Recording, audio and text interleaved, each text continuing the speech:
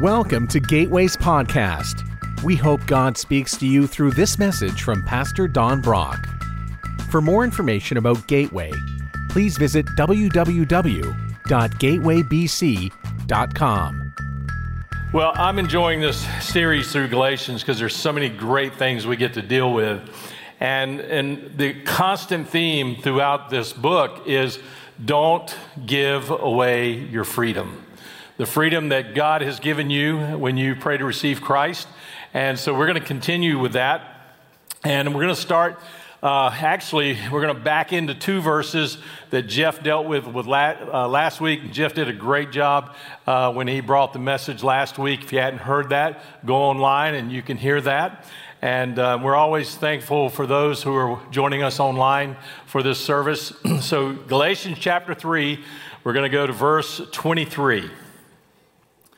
Before the way of faith in Christ was available to us, so that's after Jesus died, was buried, and rose from the dead, then a way of faith was available through Christ. So before that, Paul said, we were placed under guard by the law. Now, the law, he's talking about the Old Testament rules and regulations, and he has said many, many times, the law cannot save you. And one of the things that he is battling with some bad theology are those who are saying, yes, you pray to receive Christ, but you need to also do these other things. You need to keep the law. You need to be obedient to that. And so Paul is saying, when Jesus came, all of that changed. He said, because the reality is the law basically put you in prison. It imprisoned you. He said you were under guard. That's a prison. You were under guard by law. We were kept in protective custody, so to speak, until the way of faith was revealed, and Christ was the revelation, the revealing of that. Protective custody. So under guard gives the idea that you're in prison. Protective custody has a different idea to it. And we're going to see, he's going to expand on that later on, so we'll wait to talk about that one, but it's real important to see that.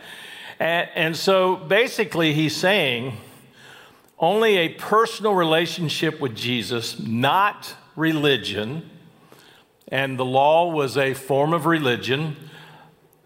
Only a personal relationship with Jesus unlocks the door of the prison that the law keeps you bound up in. Paul says in verse 24, let me put it another way. The law was our guardian until Christ came. So now here's where he's getting to the other idea of this protective custody.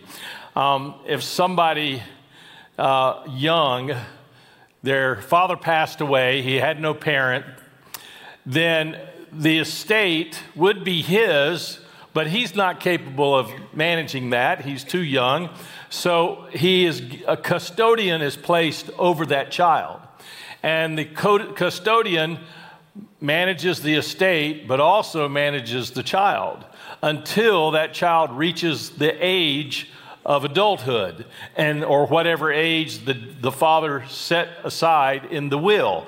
And then that child would then have authority over the estate. So Paul said the law was our guardian until Christ came. It protected us until we could be made right with God through faith. So the law protected, but the law could not make you right with God.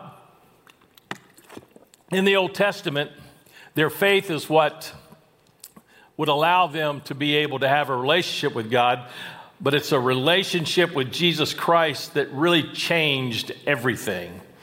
And so God put the law in place as a protection, but also to make you realize you need something. It was like a mirror that showed you just how badly you needed a Savior. You needed the Messiah. And so whenever you look at the law, the Old Testament, the Ten Commandments, all the rules and everything, you say, nobody can keep up with this. I mean, they had over 600 rules just on how to keep the Sabbath. There was no way you could keep up with that. And even today, some people are trying to live that way. They're trying to live by the law. And you always wonder, how's that working for you? I mean, how is that really working for you? We're going to Israel in less than about 50 days now. We're taking a group. There's 31 of us going from the church to Israel. And one of the things that happens on Sabbath, which is their Sabbath, starting Friday evening and then all day Saturday, they in all the hotels, they have what's called the Sabbath elevator. I think I've told you this before. And basically that elevator stops at every floor. All day long, it just goes up and down, stopping at every floor. That way, a Jew who is following the rules doesn't have to push a button to get on the elevator, because that's making an electrical connection, and then they'd be breaking the law. They'd be breaking their Sabbath laws. So they just get on the elevator, and if they're going to the top floor, they just wait. It goes to every single floor. Now, they usually just designate one elevator, so that's good. And one time I forgot, and I got on the Sabbath elevator, and I realized, oh my, what have I done? And it was a very tall hotel, so I got off the next floor to get on the regular elevator. So I got on the regular elevator, and so some Jewish individuals came in and with me, and they didn't speak English, but they pointed, and they were saying, "Will you push that button?" And I'm looking at them saying, "So it's okay for me to go to hell, but you just as long as you don't have to." And I busted out laughing, and they busted out laughing, and were fine with me going to hell. So, but that's how serious they would take it, and they still do. They still take it very serious even today. And I'm so thankful that when Jesus came, he set us free from that, because he did for us what the law cannot do for us and what we cannot do for ourselves. So in verse 25, here's what he says. And now that the way of faith has come, Jesus, we no longer need the law as our guardian. For you are all children of God through faith in Christ Jesus. Now, don't think for a second he is saying you don't have any rules anymore. The Bible gives us ways to live. It says a lot about sexual impurity. It says some things about how you're to treat other people. It says a lot about how we're to live as believers. Excuse me, I got something caught in my throat. And so he's not saying, oh, you can do whatever you want now. He's not saying that at all. He's not even suggesting that. What he is saying is, all those Old Testament laws, all those man-made rules, they don't mean anything anymore. They're not going to save you. And it says in verse 27, and all who have been united in Christ in baptism have put on Christ like putting on new clothes. Now, this baptism in Christ right here, he is not talking about water baptism. He's talking about what happens spiritually when you pray to receive Christ. When you pray to receive Christ, a spiritual event happened, and he refers to it as baptism. So the moment you pray to receive Christ, spiritually, you were crucified with Christ, you were buried with Christ, and you were raised from the dead with Christ. And so you had a spiritual baptism right then. Later, you did a physical baptism, which was symbolic. That means it represents what happens spiritually. Now, there are a couple of denominations who take this verse and say you cannot be saved unless you're physically baptized. And they actually do that. You pray to receive Christ in a service, you're baptized immediately in that service. And I was talking to a pastor one time who believed that, and I said, so let me get this straight. You get saved on Sunday morning, and you're going to have a baptism that night. He said, no, we do it right then. I say, well, let's just say you had a baptism that night. And the person is driving home, and they get killed in a car wreck. What happens to that person? Oh, they don't go to heaven. I said, really? You sure about that? And they refer to this verse. I said, well, what if I told you that verse? That's not what that verse is saying. That's talking about a spiritual baptism that happens, that you're united with Christ spiritually, and it's as if you were crucified on the cross and you were buried and you were raised from the dead. And then the water baptism is just the public confession of that. Now, that's what this verse is saying. So, now, some of you, we got a baptism coming up in August at the lake. Some of you, you've already been spiritually baptized, but you've not been baptized by water. So be really careful. I'm just kidding. But I would encourage you to follow that. Not that that's going to save you, but rather that's your public confession to everyone.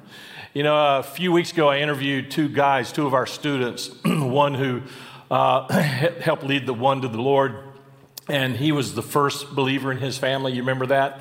And then he was baptized. He wanted his public baptism to be an opportunity to witness to his family. So that was his public confession, his public testimony to his family. And that's what we're doing. That's what it's all about. So if you've not been baptized yet, now would be a great opportunity to do that. And I want to encourage you about that. Verse 28. There is no longer Jew or Gentile, slave or free, male or female, for you are all one in Christ Jesus. Now, Paul is not denying that there's different races and there's different social rankings. There is male and female. He's not saying that doesn't exist anymore. But here is what he is saying. When it comes to who you are in Christ, status means nothing. Race means nothing. Who you are sexually means nothing. Because you are in Christ. There's no hierarchy in Christ. You are part of the family. You're adopted into the family. In fact, adoption, that means someone who was biologically born to another is now part of a different family. Many of you are adopted. Many of you have adopted children. We have several in my family. Verse 29, he says, and now that you belong to Christ, you are the true children of Abraham. You are his heirs, and God's promise to Abraham belongs to you. Now, that's an interesting statement. I'm sitting there going, wait a minute. Abraham's the father of the Jewish nation. I know I'm not Jewish, so why do I care I'm part of Abraham's family? Until he said that part about the promises. You see, I'm not a physical child of Abraham. I'm not in that lineage, but I'm a spiritual child of Abraham. And here's why that's important. God made some massive promises to Abraham. And because I'm a spiritual child of Abraham, those promises apply to me and apply to you. In fact, I'd encourage you to go and read what some of those promises are. It's pretty cool. And you're in on that. I mean, that's a whole sermon in itself. But this is how important this is about what Paul is saying. He says, you're in on the biggest promise that there is. Now, in verse 1 of the next chapter, he said, think of it this way.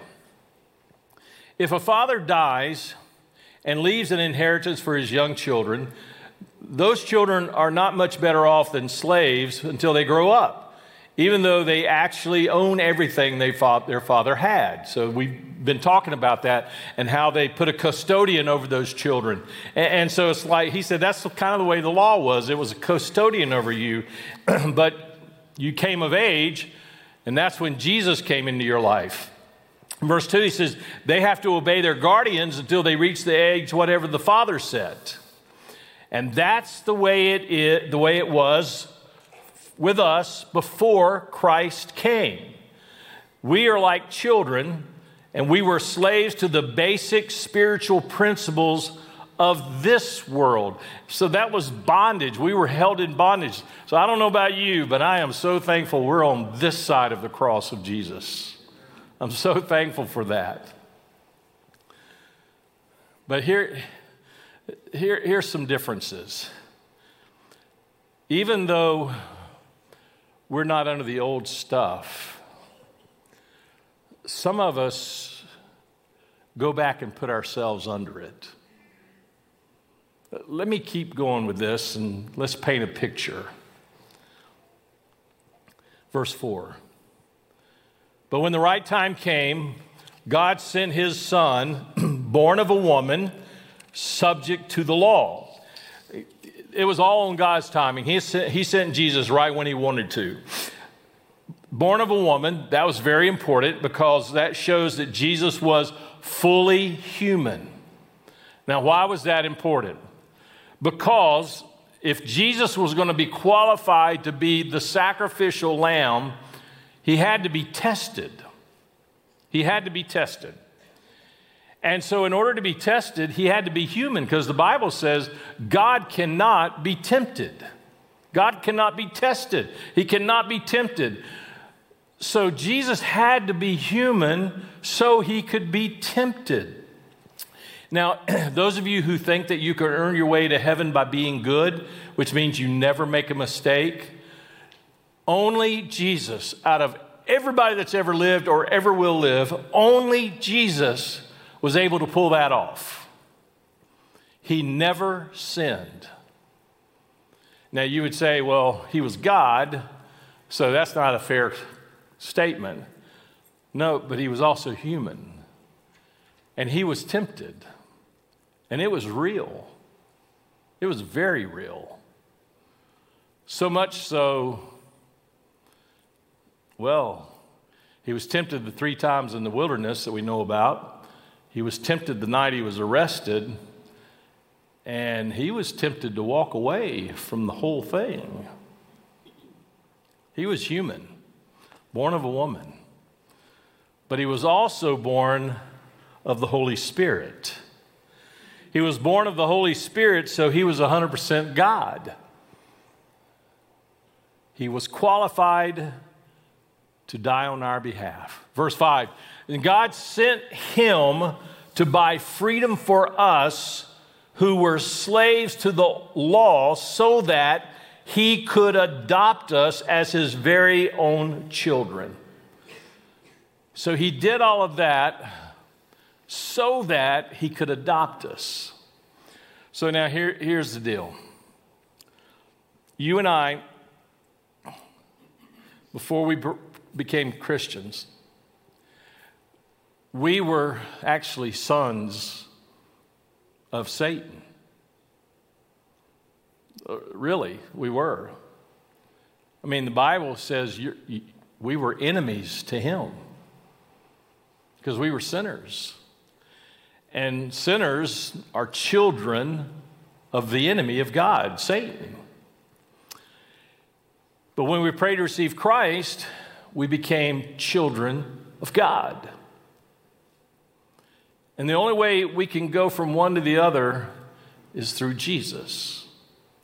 So it's like this. When I soloed from flying, they have a little deal where they cut the tail off your shirt. I was 16 years old, and when you land, then all the other students and pilots come up and they cut the back tail of your shirt off, and then they sign it and they say first solo on it and then tail number of the airplane you were flying. And that's framed and it's up in my office. And but for some reason I decided to keep the rest of the shirt. And now you remember that was when I was 16, so 52 years ago. And so that shirt had been hanging in my closet forever. And every once in a while, Mary would say, "Don't you think it's time to get rid of that thing?" And I said, "What are you talking about?" We got new drums up here. Mary got those drums when she was 12 years old. Now, I've never suggested she throw them away. Okay, that's different. I know that's different. But that is cool that Mary played on those drums when she was 12. But anyway, this shirt, the difference is this shirt was nasty and it smelled. And so finally, when we moved, we downsized last year, and I got to that shirt in my closet. I said, "Yeah, this thing's pretty rank. It's time to get rid of this. The most important part's hanging in my office," so I threw it away. And there were a couple times I thought about going back to the trash and taking it out, but I didn't. So here's the reality. Before you were a Christian, your clothes, you were dressed in old, nasty clothes. Just nasty. And the Bible says when you became a Christian, when you accepted Christ, Jesus brought you before his Father, who then adopted you into his family, and he took off your old nasty clothes, your old sin life, and he clothed you in royal garment. And in between, he washed you, he cleaned you. I mean, he did that with the blood of Christ, and it made you perfectly clean. And so we're dressed in this royal garment now, spiritually, and yet our old family, Satan and his crowd, they entice us. And they entice us with our old clothes. Don't you know how shoes are? You have to wear them a while to break them in, and then they get really comfortable. And then they wear out. And you just can't throw them away because they're so comfortable. But they got holes in them and they're falling apart, and but they're just so comfortable. That's the way sometimes you feel about your old life, your old sin nature. And so there's something that draws you back to that old nasty clothing, just because it felt comfortable to you. And I don't care how long you've been a Christian. You can be a Christian for decades. And there's something periodically that will draw you back to those old habits, that old sin nature. And it's amazing. You could do well for years, and then wham, all of a sudden you go, "Why did I do that?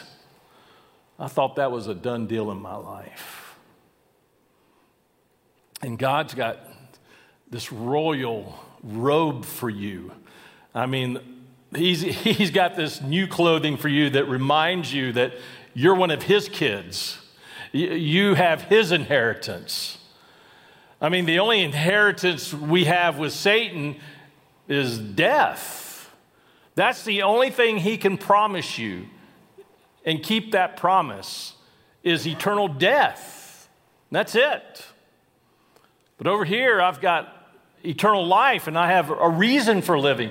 So I got to quit wanting to go back to the garbage and pulling out those old clothes. I need to burn them.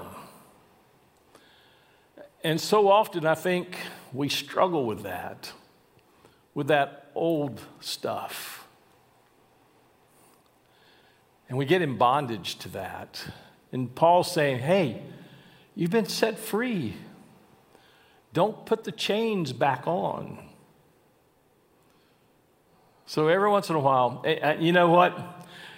Like I told you, Jesus was tempted. And you know how he always resisted temptation? He quoted Scripture. That's how you do it. You need to find whatever it is that you deal with, your old sin nature, whatever that is that gets you, you need to find a verse that deals with that issue. And you need to memorize that verse so that whenever Satan takes an old ratty piece of cloth of yours and dangles it in front of you and say, you remember how comfortable this was? You remember how much you enjoyed this? You quote Scripture. You know, the only piece of weaponry that God gave you is the Bible. It's called the sword. And if you try to fight Satan with anything else, he's going to lay you flat. But when you take out the sword, God's word, he cannot resist that. He cannot fight against that. He runs from it. So pay attention to this. Whatever it is you struggle with, and every one of us has it, find the verses that deal with that issue or the principles that deal with that issue. Write it down, memorize it, and then every time Satan drags out something from your burn pile or your trash pile of your past, you quote that Scripture, and he'll walk away. He has to. Otherwise, you'll find yourself taking off your royal garb and putting that old nasty shirt back on. When I grew up going to church as a kid, I mean, we went to church Sunday morning, Sunday night, Wednesday night, and I enjoyed being at church because that's where a lot of my friends were, and I thought I'm a good person because I go to church 3 times a week. Although I didn't like going Sunday night because that's when Bonanza was on. And I thought to myself, man, if I was ever a preacher, there'd be no Sunday night church. But then Bonanza went off the air. And back then we didn't have VCR or a way to record it. And I just, and I'd be sitting up at church on Sunday night thinking, what is little Joe doing this week? I hate, what's happening at the Ponderosa? And then I have to talk to my friends at school the next day to see what happened. And then I convinced myself I'm a good person. I'm a good person because I keep the rules. And I was really confident. And then one day when I was in high school, somebody said to me, they said, Don, you're just cocky. I went, what? What does that mean? They said, you know what it means. You're cocky. And I said, is that a good thing? And they said, no, it's not a good thing. I said, well, I don't want to be that. and I started trying to figure out, well, what does that mean? I said, well, that's not a good thing. And they said, yeah, you're overconfident. I said, well, confidence is good. They said, yeah, but you're confident in ways that you don't need. You're cocky. I said, yeah, you said that. Quit saying that. Said, yeah, but that's what you are. And that rattled me. That just so rattled me. I still remember that conversation. I remember the guy that said it. I remember him laughing at me. And I was like, because I didn't know what it meant. And then I was getting flustered with him. And then I started realizing, maybe I'm not as good as I thought I was. Oh, I'm living under the law. I'm trying to save myself. In fact, the word we're talking about today, going through the 9 fruit of the Spirit, is the word goodness. And when I was thinking about that word in Galatians 5:22, for the fruit of the Spirit is goodness, I realized, Jesus said, nobody's good. the only way there can be goodness in me is that it comes from someplace else. And it's certainly not going to come from Satan, so it has to come from the Holy Spirit. And it just started hitting me. I started realizing, say, Don, you're confident because you think you're good, and it's made you cocky, and you're none of those things. You're not good just because you go to church 3 times a week. You're not good. That's why my son came to die for you.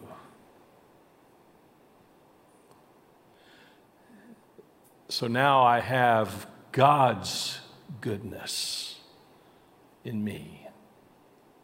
Not mine, because there is none to have. And it makes me wonder about 2 different groups of people in our church. It makes me wonder about those who have never taken off the old trashy clothes that are worn out.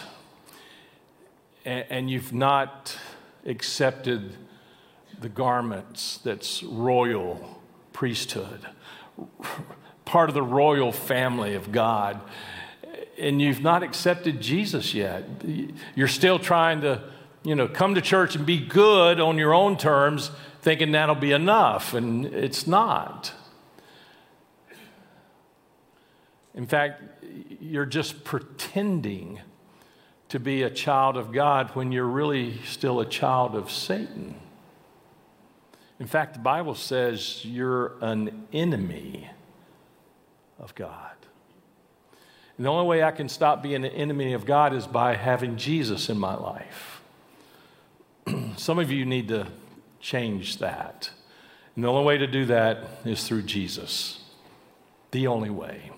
Now, there's another group of you that I can really relate to.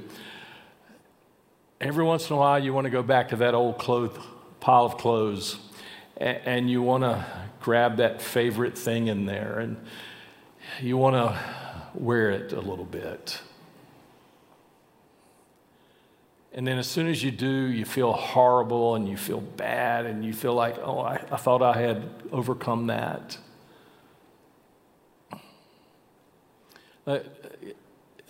God hadn't kicked you out of the family because of that.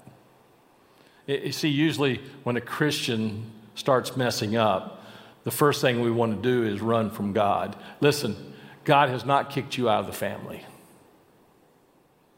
He still loves you. He absolutely loves you.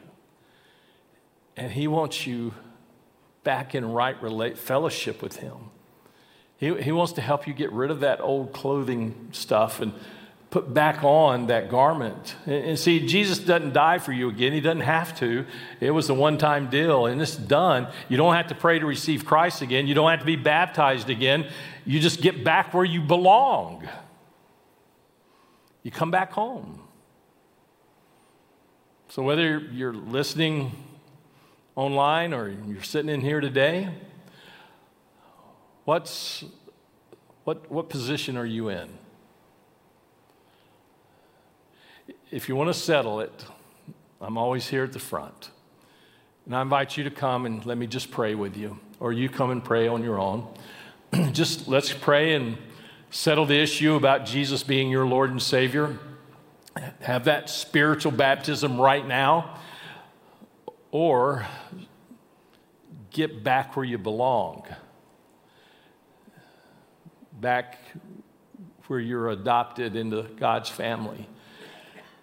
And let's pray about that old habit that has snuck back in. Let's pray.